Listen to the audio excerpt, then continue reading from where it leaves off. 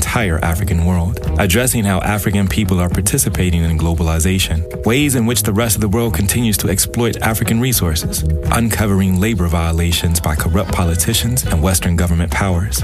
Learn what's happening now in interviews with artists, activists, scholars, and a host of other experts each episode. Listen Wednesdays at 1 p.m. Africa Now is also available on iTunes Podcast, Google Play Music, as well as SoundCloud on your station for jazz and justice, WPFW, Washington.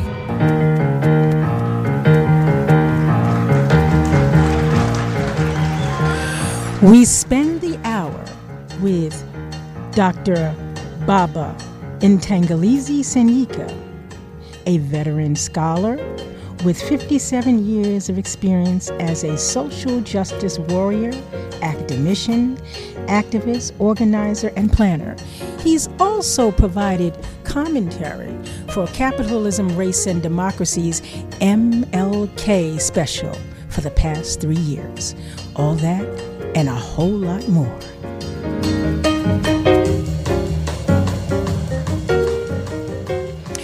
Good morning and welcome. I'm Fahima Sek, and the show is What's at Stake, streaming on www.wpfwfm.org and 89.3 on your FM dial if you're old school and still using terrestrial radio. Baba, welcome to WPFW What's at Stake, and agreeing to come and share a little bit about your sojourn with those in our listening audience.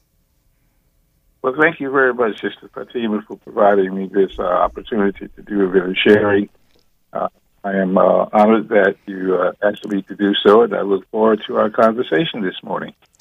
Now, you have been at this for a while, but we want to start out in the beginning.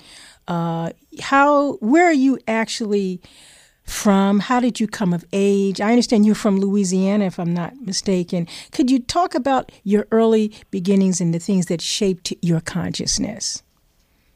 First, let me say, yes, I am a native of New Orleans. Although I was born in rural Louisiana in St. Landry Parish, which is the city of Opelousas. That was my birth city. My family was farmers, if you would, farmers and preachers, which was what the men tended to do. And I came from a very strong family, grandparents who had 9 children on my mother's side and 5 on my father's side. And they were all both biologically strong and extended strong. Families that stayed together and were very much rooted in their faith convictions, which, needless to say, influenced my life. That's where I was born. However, my parents split up at an early age in my life, and we moved back to New Orleans, Louisiana, which is where I was raised, and that is what I call home for the entirety of my life. I grew up in New Orleans in segregated schools, if you would, all of my life. I never went to school with a white person at all. Though in the neighborhood that I lived in, one side of the neighborhood was virtually all African Americans, and the other side of the street was virtually all white Americans in the lower Ninth Ward of New Orleans, which is the area that Katrina so badly damaged. I rode the bus to school in the morning, getting up at 5:30 in the morning to get the bus by 6:30 to 7 o'clock, and went to school on a platoon system, which meant I was there from 7 in the morning to 12, and then I had to get out of school, the building, to allow other students to come in for the 12 o'clock session. I had strong African-American teachers in high school. They were all degreed. Most of them had master's degrees. They all had bachelor's degrees. They were all very competent. They were very loving and caring. They were strong. They were clear that we had a mission in life, and that impacted me profoundly. I then finished high school in New Orleans, Joseph S. Clark High School, 1959, and went on to college to Dillard University in New Orleans, one of the HBCUs that really, really, really, really left a profound imprint on my life and my consciousness. Finished my bachelor's degree, then went on to Boston University to get a master's degree in 1967, and then finished up a doctorate later on at Southern New Hampshire. But it was this educational journey that left its impact and its imprint, and a lot of the social movements happened during the context of my educational journey. But I understand you also went back to teach at Dillard University and then eventually TSU. But let's further unpack your sojourn in the academy. In the second section, we'll look at your involvement in movements, if you will. But let's talk about your sojourn in the academy and how that all happened. I think you left off talking about pursuing your doctoral degree. Yeah, well, the academy was always a place that I enjoyed being immensely. I was raised to believe that education was important. My mother put me in school, by the way, when I was 4 years old. That had an impact as well. But Dillard University is where I learned the mastery of the higher educational process, where I got my first degree there. In biology, but I always had an involvement in political science and philosophy, especially. That is where I learned to think more broadly than just where I live. That was the period where I won a scholarship to go to study in what was then called the Soviet Union, now called Russia. And that scholarship was one that was won by myself and three other African American students, and that opened my eyes in a global kind of way to let me see some things that I had not seen before. That's where my sense of how the world was functioning, how our country functioned, how other countries function.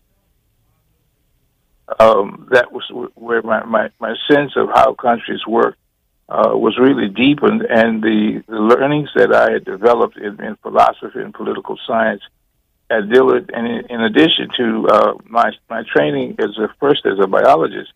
And remember, Sputnik happened in 1957, which was the first out-of-space device that had been put up by any country. And that shocked the entirety of the world. It shocked us, but it also convinced me that science really, really was important, and that was something worth studying. But at any rate, I learned fundamentally that systems are said to be one thing, but systems are something different. Regardless of the label they put on themselves, they are not what they necessarily claim. And that was an eye-opening experience, seeing that all over the world. And I knew already in our United States we were not who we said we were. We were not the democracy that we claimed, and seeing other places in the world reinforced that for me. And I learned how to teach, because I became a teaching assistant early, and that convinced me that maybe the teaching and research and writing and speaking were all something that I could do when I finished my education. But in the middle of my education, when I was thinking I was working on one degree, I switched in 1967 and decided that I needed to go back to the social movement. That, of course, was influenced by all of what I had gone through in SNCC in 1960, the sit-ins in 61, the Harlem Rebellions in 64, and the Watts in 65. All of that convinced me that I needed to use those educational tools in community with people, bringing about social change. And that was the decision that I made, and I'm glad that I made that decision. When I got back into the movement in 67, I was doing some lectures about the issue of black intelligence that had come into Boston, and I was invited to lecture at Harvard and MIT.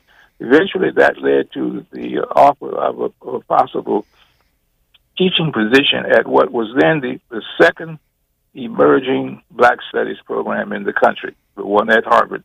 In 1968, I was offered a teaching position there, and I taught there till 1974, and at MIT in 1973, at Brown in 73 and 74.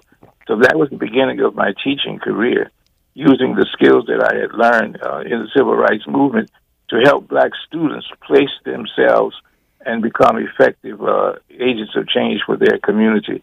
So my learnings and teachings in science as a biologist helped me understand how the world functioned mechanically. And then my engagement in civil rights early on helped me to consolidate why things happen and what were the explanations and reasons for the way systems function that suggested to me there was a need for an overhaul in all of the systems, or a fundamental kind of change, a radical change, some would say, a revolutionary change, some would say, but a fundamental change in the way this country worked, because it wasn't working for us and our people. It was working for some, but not all. And that is primarily what I saw as I moved around the world and as I moved through the institutions in Boston that were supposedly among the highest and most revered institutions of the country, but they were not all of that, to tell you the honest truth. So that influenced my career to change what I did, and I made that change. I wound up teaching at Dillard, which is my alma mater, and then Texas Southern, and then in 2014, after almost 50 years in the classroom, I decided to give that up. But I was also doing development work at the same time that I was doing all of the academic teaching. I was working in neighborhood, working in community, working to translate black power concepts into pragmatic institutions that would empower people and help them improve the status of their lives, and help young people develop opportunities for themselves, and help mayors and city councils to translate theoretical concepts about power into practical expressions and manifestations of how you deliver goods and services to help actual communities and actual people. So I had all those things integrated together. My life has been holistic that way, and that's what I come from in the era that I was raised up. We were all trained and raised, and we were encouraged to be holistic in everything that we did. That is to say, to learn more than one discipline, develop more than one skill, and have more than one direction for our lives. You're listening to Baba Dr. Ntangilisi Sanyika. The show is What's at Stake, here on WPFW 89.3 on your FM dial, streaming at www.wpfwfm.org, a Pacifica station in the nation's capital. Now, Baba, you talked about your entry into the academy and all of the training that you had in your particular discipline, and then transitioning from the hard sciences to the social sciences. One of my mentors, the late Dr. Mary Rhodes Hoover, introduced the concept of the scholar activist, which indeed you still are. How exactly did you embark upon the movement? I know you said it was simultaneously. I know oftentimes there are those that are in the academy, they write about the movements, but you actually are, as Dr. Hoover described, a scholar activist. Talk a little bit about, because you made reference to SNCC, and I want to, on the other side, we're going to talk a little bit about some of the meetings that you chaired and your involvement in those movements. But I want to know how you transitioned from the academy and got involved simultaneously in the movement. Sure, that's an important question for all of us to understand. In my era, when I was in high school, we lived at a time where the movement was a simultaneous part of our lives. Whatever we were interested in high school in preparation for college, and that's how I was being tracked by my high school, Joseph S. Clark, which was academically one of the best high schools in the state of the whole state of Louisiana, not just New Orleans. But I was being tracked to go to the next level, specifically to go to college. and to do something with my life that suggested I keep going for advanced degrees. And indeed, that is what happened. I won a scholarship to study as a student after I graduated from high school. Prior to entering college, I was one of the first students called in the pre-freshman program, where for 8 weeks we lived on campus and we basically learned most of the things you learned in your first year of college in 8 weeks. So when we got to September to go to college, we were already ahead of the curve. And that put me in advance everything. I was ahead of most of my peers in undergraduate and continued to track that way. And my professors realized that and, of course, encouraged me to expand and to grow, which is what allowed me to be a competitor for that scholarship that we mentioned earlier that led me abroad. But it was clear from some of the professors I had who saw me as a person who could master multiple disciplines. So I did a lot of philosophy. I did a lot of political science. I did a lot of natural science, but I did all the social sciences simultaneously. So when I left and went to graduate school, I was doing the master's degree. But I had already been involved with SNCC in 1960. That's where I first met Dr. King. That's where I first met Marion Barry, John Lewis, Julian Bond, Ella Baker, all the movement giants, and all of us who were activists. We were also students. We were students. Now, many of us dropped out, but I was not one of those who dropped out. But that imprint that was left on my consciousness at the 1960 meeting in October in Atlanta, Georgia, was a permanent imprint on my life.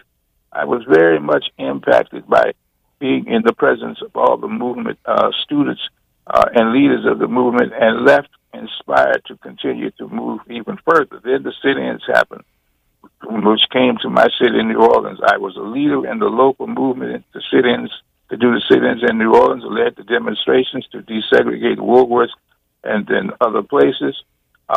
We left and did demonstrations from my campus, marching on the downtown of the city.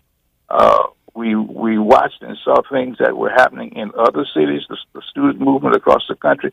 So I was impacted by all of that. Plus, I had been impacted by Brown v. Board, by the Montgomery bus boycott, by the Little Rock 9 in 1957. This is the first Civil Rights Act in 1967. The movement was in my fiber and in my soul. I couldn't get away from it even if I tried. So when I went to graduate school, which was in 1967, the Black Power movement that hit the ground running, I was one of the people who was connected to that movement because that movement came out of SNCC with Stokely and with Mukasa, Willie Ricks, and all the activists. I was already connected to them. So that connection helped me to understand what they were talking about. At the same time, rebellions had happened in Harlem in 64 and Watson in 65. And then in Newark in 67 and Detroit in 67. Now I had moved from the South, and I had moved to Boston for graduate school.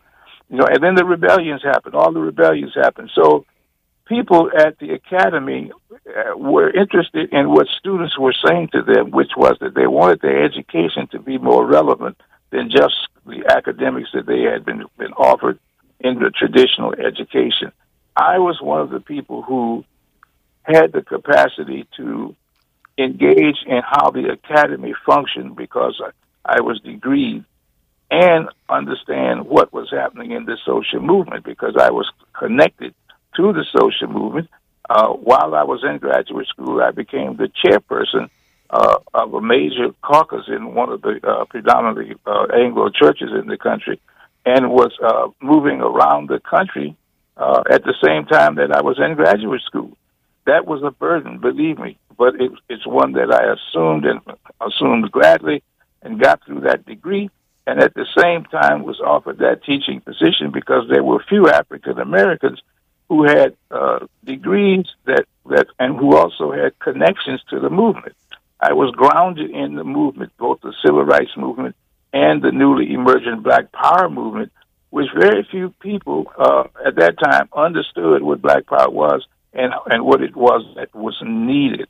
students saw myself as one of the few people who could combine all those things: academic competency, movement connection, and an understanding of how you change social systems.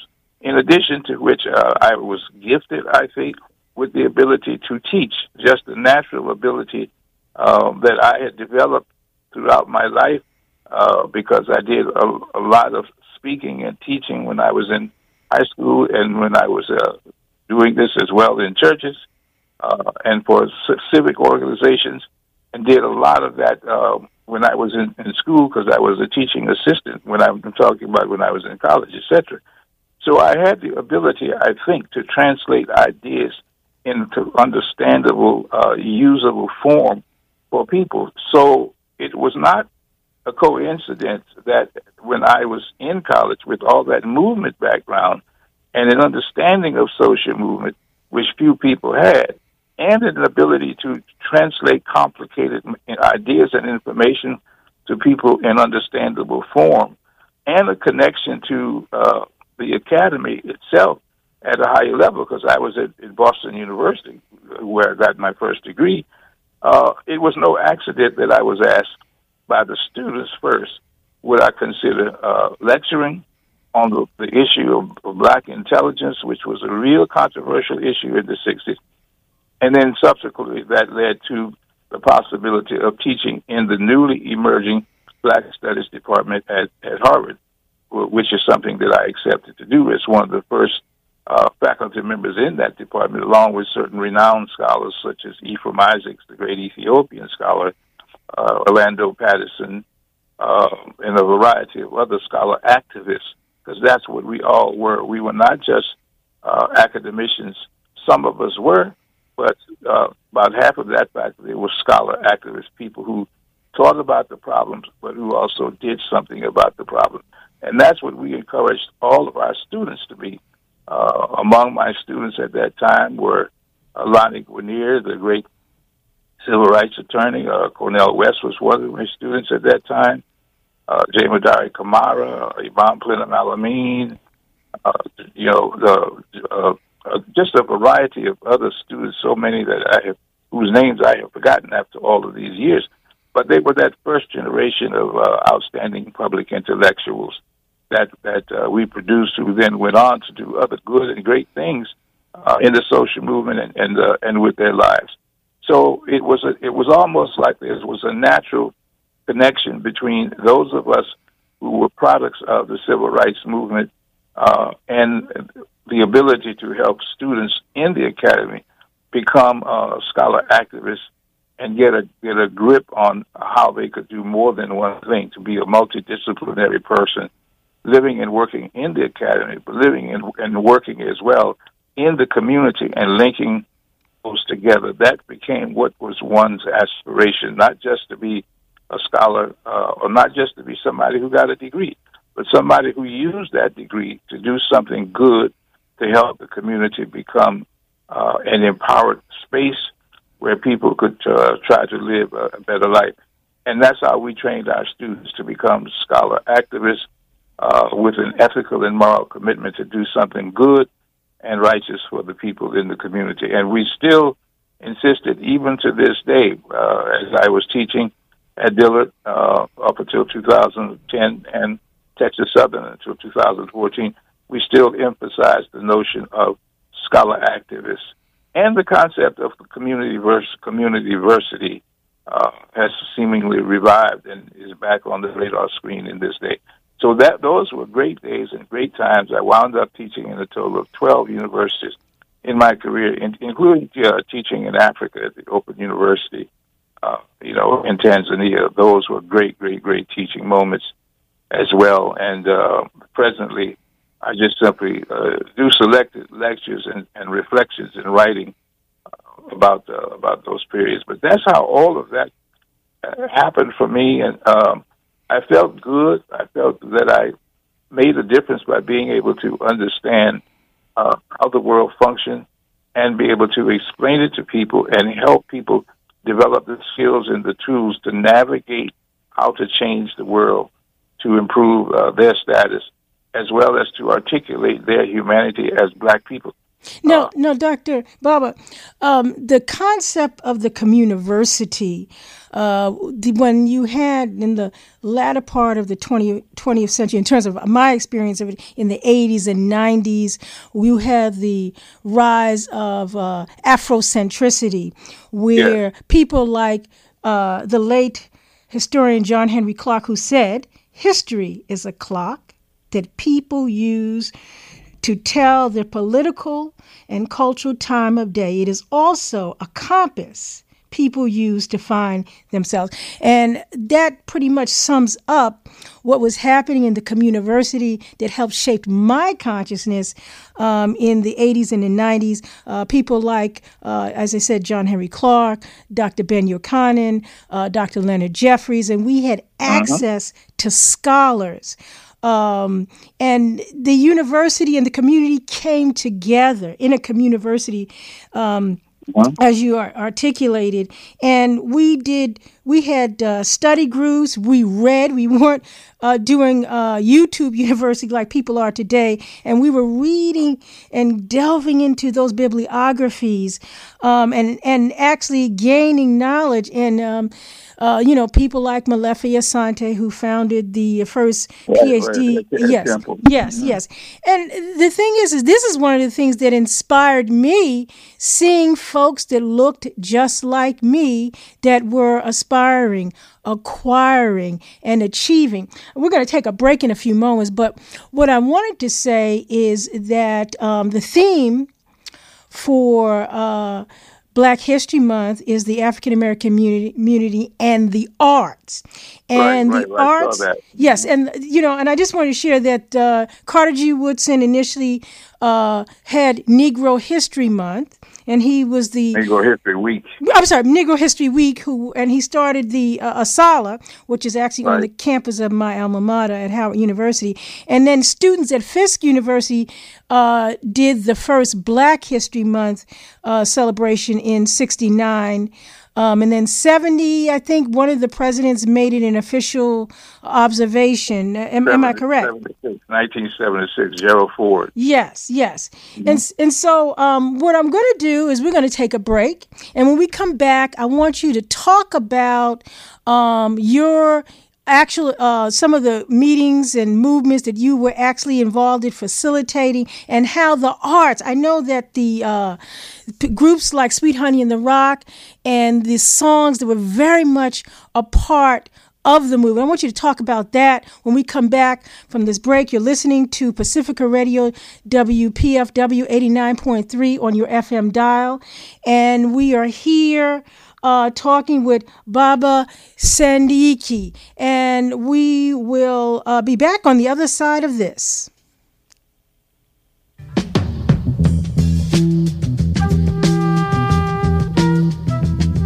Gil Scott-Heron said, "The revolution will not be televised, and yet we've seen oppression, suffering, and resistance streamed in real time across this country and around the world, from Palestine to D.C. In times like these, it's imperative to have a station like WPFW that centers justice, reflects hope, and fosters solidarity throughout our music and public affairs programming. From February 4th through the 24th, we offer you the opportunity to partner with us in this critical work of liberation by donating during our Winter Pledge Drive and ensuring that WPFW will be here to chronicle the revolution. WPFW, revolutionary radio for revolutionary times."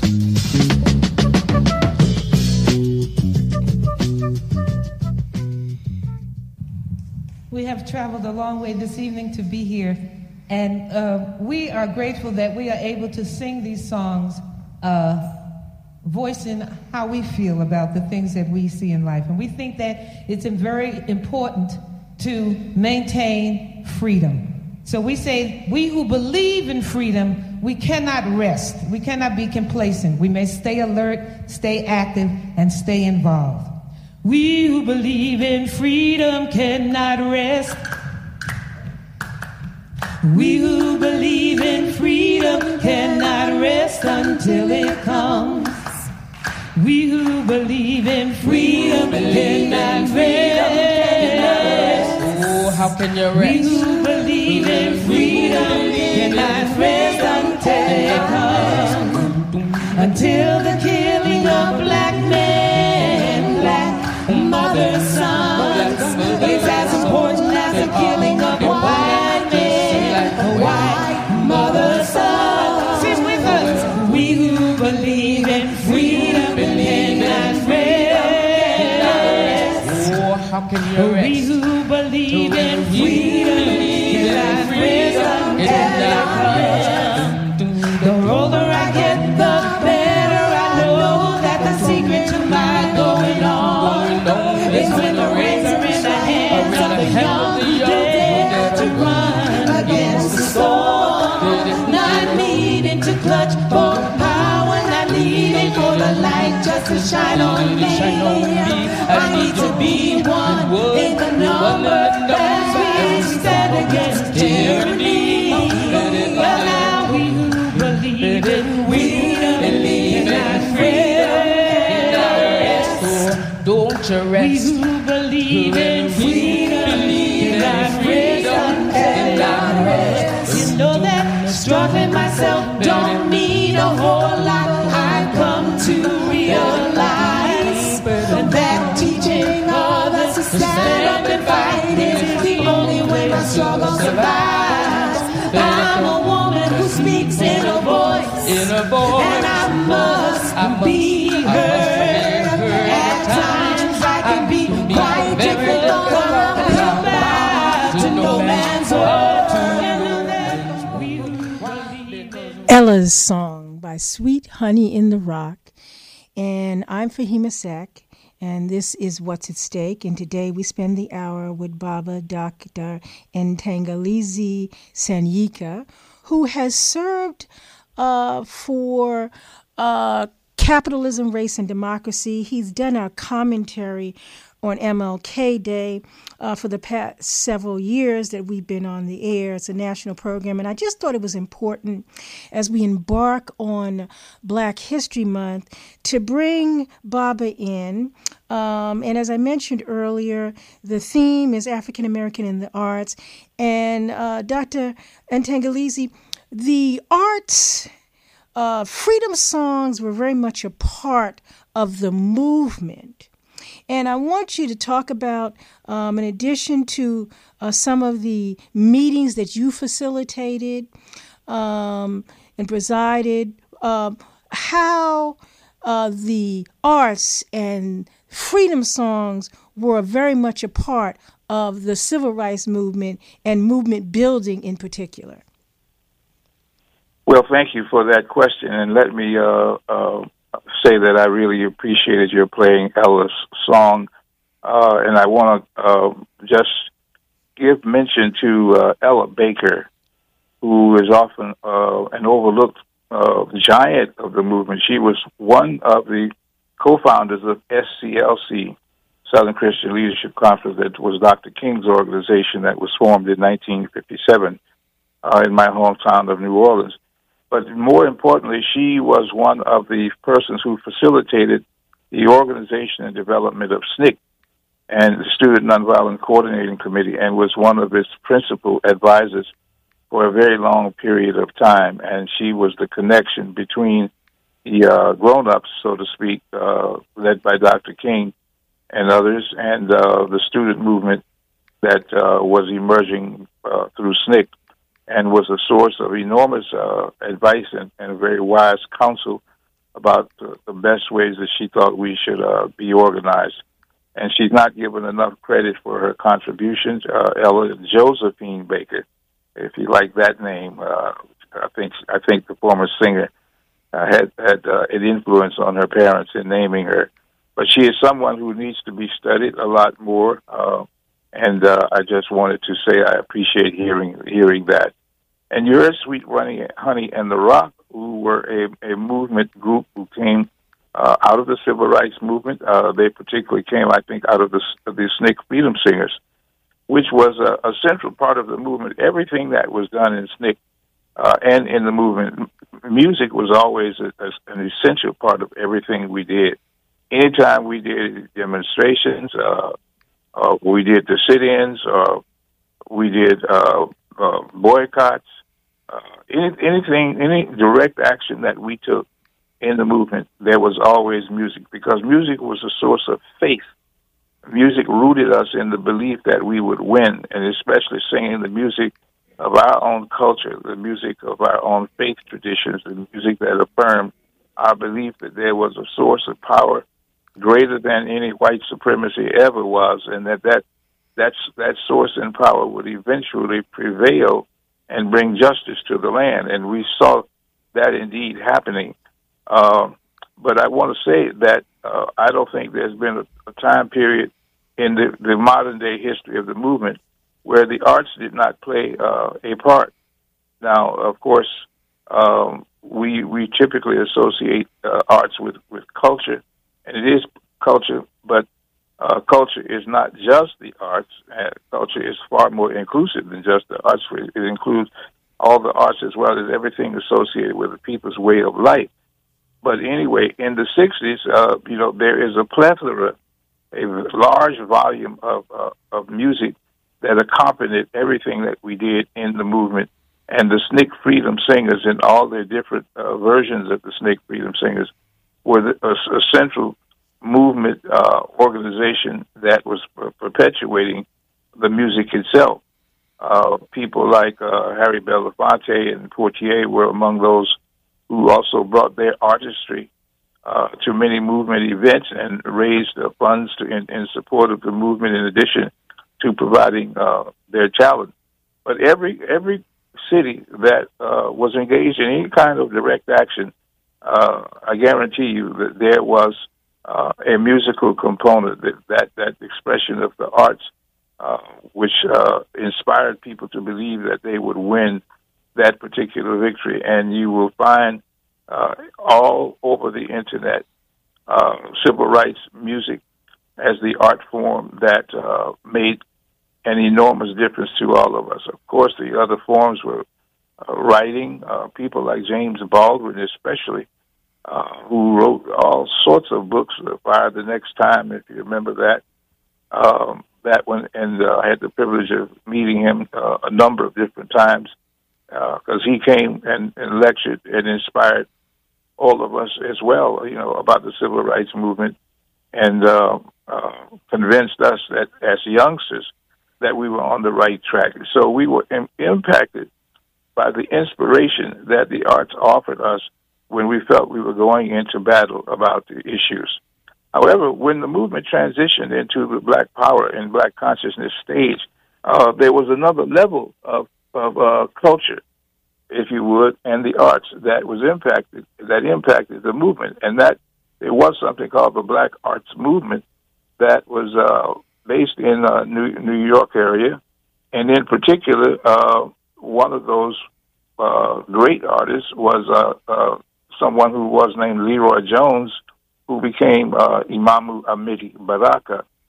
I developed a very, very close relationship with him in the 60s through his Spirit House in Newark, which was one of his cultural groups and cultural organizations.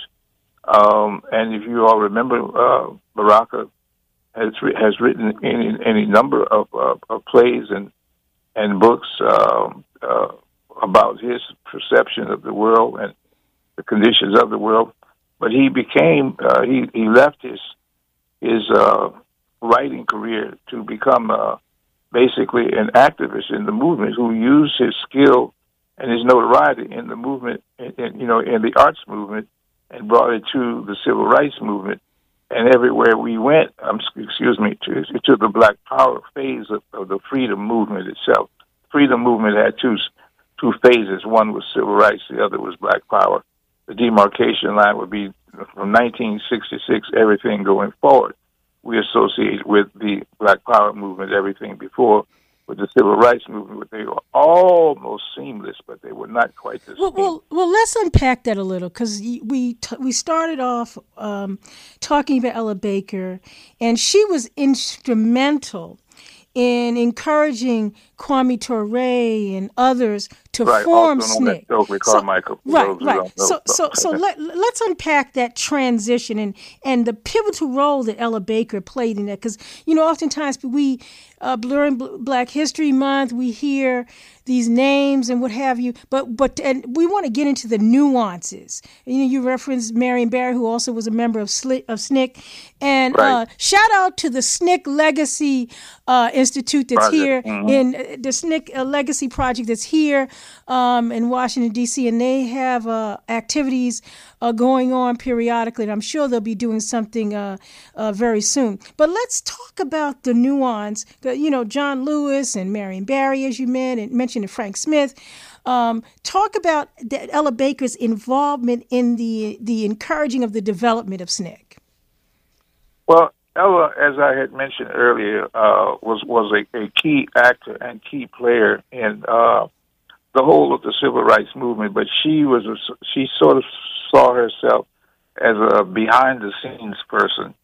And so she wasn't one who was necessarily in the public eye because she wasn't out there being actively involved in demonstrations and direct action and all of that. But she was very much a behind-the-scenes person. Bubba, I call that's how I like to operate. I call that being incognito. Incognito. In her case, and black. Incognito and black. Yeah. Because that was the transition itself. But Ella, in many ways, Ella is what kept SNCC intact in its early days, in its formative days, and into its transition days, because she understood the dynamics of organizational development and social change.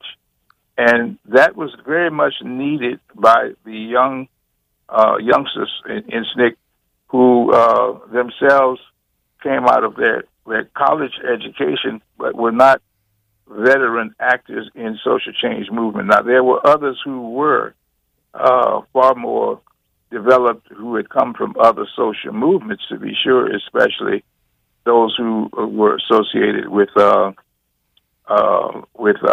CORE, especially the Congress on Racial Equality and the Fellowship for Renewal. But those of us in SNCC were hitting the ground as college students. So we didn't have that depth of experience about social change, and we needed assistance with that, but we did not feel that we wanted to be instructed by our elders in how to do what we wanted to do, because we were aggressive and we wanted to engage in direct action. We wanted to have sit-in protests, and other kinds of demonstrations. We were inspired by what Dr. King had done with the Montgomery bus boycott. No kidding at all. We were super inspired by that. But that also inspired us to see change beyond that dimension. Now, with that Mississippi March, with James Meredith, when he was engaged in that Mississippi March, and that's the one where he was shot, was a turning point in history, because that is where Brother Stokely, also known as Kwame Ture, and Brother Mukasa, also known as Willie Ricks, collaborated on articulating another way to do the movement, because SNCC had been involved in the Atlanta Project in 1964. And in that Atlanta Project, that's really where they had experimented with Black Power without calling it that. But the whole concept of control of space, control of place, control of resources, and control of the organization were things that SNCC had already been practicing and experimenting with in 1964. So in 1966, when the movement, because I was still up north then, when the movement was engaged in that Mississippi battle in support of our brother Meredith, that is where the SNCC activists saw it was necessary for there to be something else. If black people were the majority in those green counties in Alabama and other places in the South, the notion was that there should be power.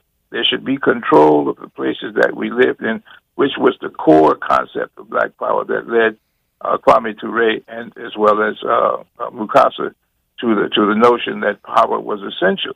However, we don't want to overlook the role that the African liberation movements were playing and influencing all of us in that concept, because every week, every month, there was some decolonization occurring on the African continent, and that was a profound, profound influence on us.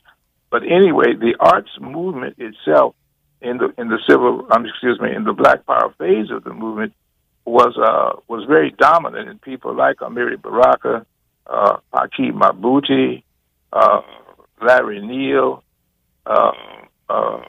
Sonia Sanchez, Nikki Giovanni. All of these particularly writers and poets, dance groups, were prominent in the whole of the Black consciousness movement of that era of the 60s. There was no movement without the artists there. The artists conveyed the message to the people. The complex messages of Black Power were conveyed by the artists through their song, through their dance, through their articulations, through their poetry. When the people like Gil Scott-Heron, who broke new ground. The Last Poets. The Last Poets. The Watts Poets. The Watts Poets. Yes. And everybody developed a Last Poets after the true Last Poets. Every community developed a counterpart. I'm sorry, the Watts Prophets. Sorry. Yeah. Well, everybody developed a counterpart to the Last Poets, or people who did poetry of that type, which was a revolutionary change in people who figured out how to use Black art as a tool to help people understand and inspire them to change. As I said, my relationship with Amiri Baraka was a very close one for years. I saw the Black arts movement from the inside. I consider myself an artist of social change. That was my art. But there was a strong presence throughout the Black consciousness movement, without which I don't think we would have been able to move it forward. And I'm thankful that we had enough Black artists who decided that they were going to make that change, that they were going to move the agenda from the traditional artists in places like the Greenwich Village art scene, that kind of cultural art, to something more radical and more progressive to advance the Black liberation movement. So I was fortunate enough to see that and be a part of that especially through the Congress of African People, which is one of the groups that I chaired, during that period. But the artists were there in all the early phases of the transition into the Black Power movement, helping us to grasp it and helping us to perpetuate it and helping us to articulate its fundamental messages about the importance of Black Power and just being Black. Because you remember, at that time there were fights if you said you were Black or called somebody Black. But the artists helped us to grasp that Black meant culture, it meant consciousness, it meant commitment.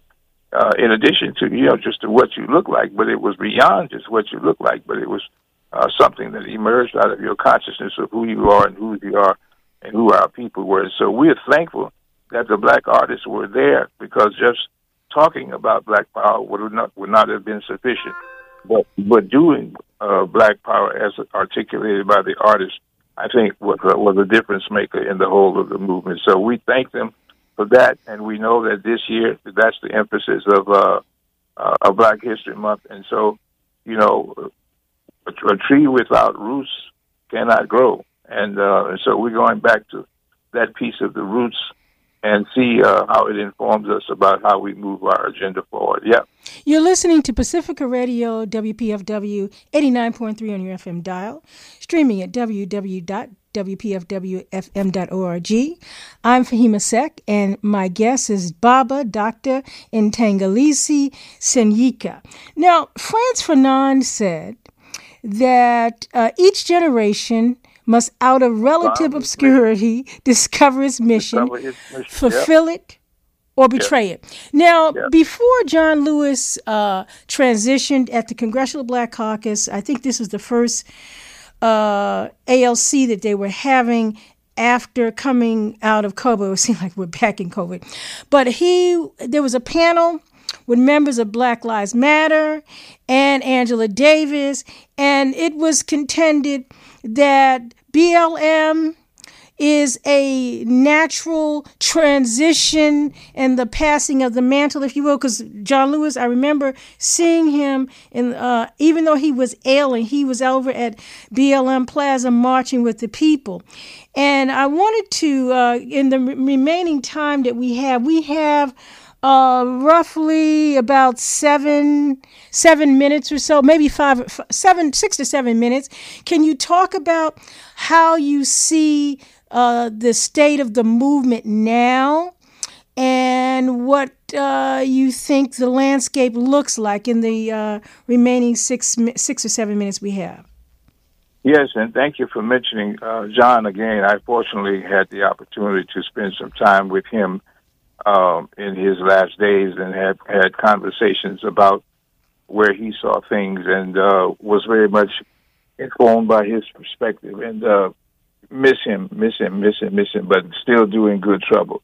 Well, I look at things in two ways. One is there's some larger global threats to humanity.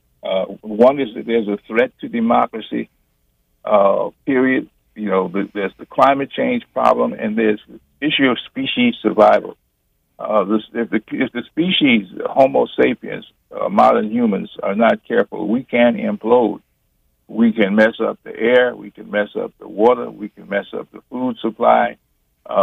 We can become so hatred of one another that we can destroy one another, or we can just disrupt the equilibrium of nature that destroys us. And certainly, climate change is no hoax, it's no joke. We've got to deal with it. We see all these weather events that are happening to us. Day becomes night and night becomes day. You don't know whether it's winter or summer. All those things are real, and we cannot pretend that they are not. And democracy is at stake, especially here in the United States. And I think that we have to make sure that we do everything we can to protect the limited democracy that we have. I am of no illusion that we have a democracy here. We have a limited democracy here, but we still need to protect it because those who want to take it away are also aligned on the side of white supremacy, and we still must fight the battle of white supremacy. I think we should focus a lot of our energy and time on reparations because we're not going to catch up just using the regular system in this country to achieve justice. We're not going to catch up anytime soon because that would require a massive redistribution of the wealth of the country to actually do what is needed for us to gain any level of parity. I think there have been calculations that said with the wealth gap being as big as it is and as large and wide as it is, it'll be a long time coming before we actually close it and catch up and gain parity. Reparations becomes another way to look at that and to do that, not only just in terms of cash options, but development options as well. And I think that we need to focus and spend more time with the notion of reparations in our community. I think we need to definitely, all of us need to do work in Black History Month. We need to tell our story, the greatness that we have come from, all the contributions we have made to the world, the contributions we have made to the United States, that this is our land, this is our territory too. We built it, we suffered and died and bled in it, and we've got a stake in it. However, I also encourage us to look at the option of going to other places in the Black world as one of the things that we can do, because I think we had the right to be African people in Africa. And if we choose to exercise that right, we ought to be able to do it. So I encourage people who are thinking about that to look at that very seriously, still as a right that we had that we never got to exercise, and it should be on everybody's plate. So basically I'm saying, number one, I think the species may be at risk, and we've got to ask some questions about what is it we do to help reduce the exposure that we have, and to look at how we are over-consuming in this society. where there is more need and to focus more on reparations and other issues to attack white supremacy. Thank you so much, Baba. Thank you so much. We spent the hour with Dr. Baba Ntangisi Sanyika as we kick off Black History Month. I'm Fahima Sek, and I'll see you next month.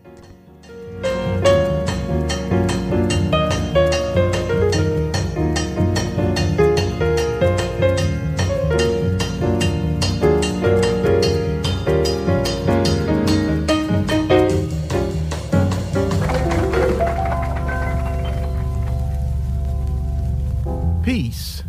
Brother Jamil here, informing you about the D.C. Black History Celebration Committee's annual Black History Month kickoff on Saturday, February 3rd from 11 a.m. until 2 p.m. at Westminster, D.C.'s Jazz Church. The keynote speaker is none other than Professor Tom Porter on the role of black artists in the movement for justice and peace. For details, call Chuck Hicks at 202-421-8608.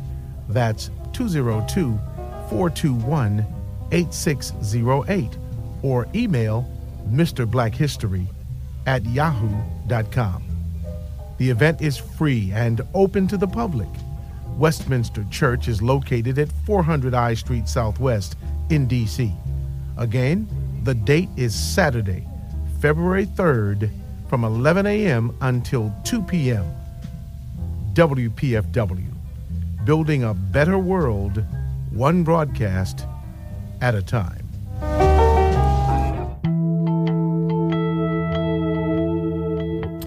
This is author and activist Miko Peled, and I'm inviting you to join me for the Miko Peled Hour, beginning on Tuesday, November 14th, from 7 to 8 p.m. We're going to discuss all things Palestine and beyond.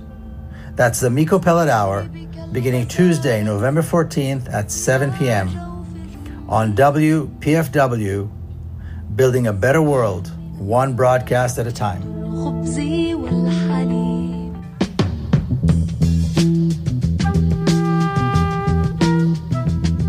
Gil Scott-Heron said, "The revolution will not be televised. And yet we've seen oppression, suffering, and resistance streamed in real time across this country and around the world, from Palestine to D.C.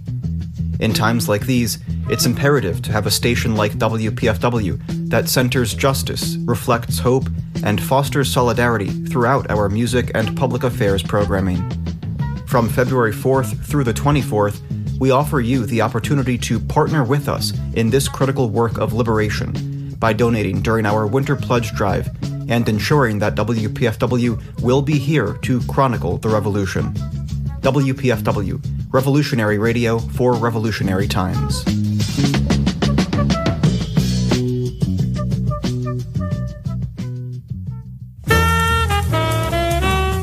WPFW presents Jazz at 100 2024, a sonic centennial tribute to those artists turning 100 years old in 2024, and one that will surely become an annual broadcast. On February 2nd, from 5 a.m. until midnight, we'll celebrate the music of Max Roach, Marshall Allen, J.J. Johnson, Sarah Vaughan, Blossom Dearie, Armando Peraza, Lucky Thompson, Louis Bellson, Dinah Washington, Bud Powell, Paul Desmond, DC's own Charlie Rouse, adopted DC native son and my father, Sonny Stitt, and many others. That's Jazz at 100 2024, February 2nd, 5 a.m. until midnight, right here on WPFW, your station for jazz and justice, building a better world, one broadcast at a time.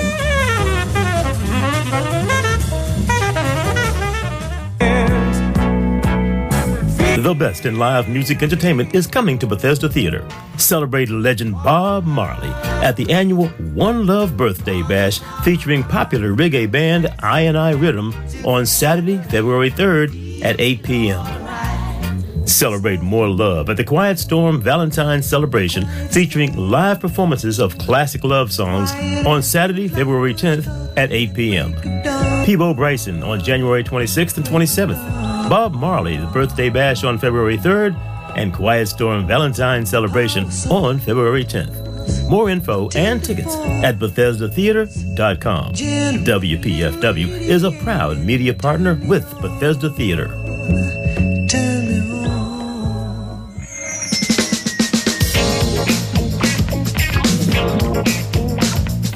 Hi, I'm Jackie Luke Mont. Peace. I'm Sean Blackman, and we're the hosts of Darker Than Blue, your number one source for struggle, socialism, and soul. We explore people's movements, news, politics, music, and culture from a perspective that you won't hear from the bought and paid for corporate media. This is a show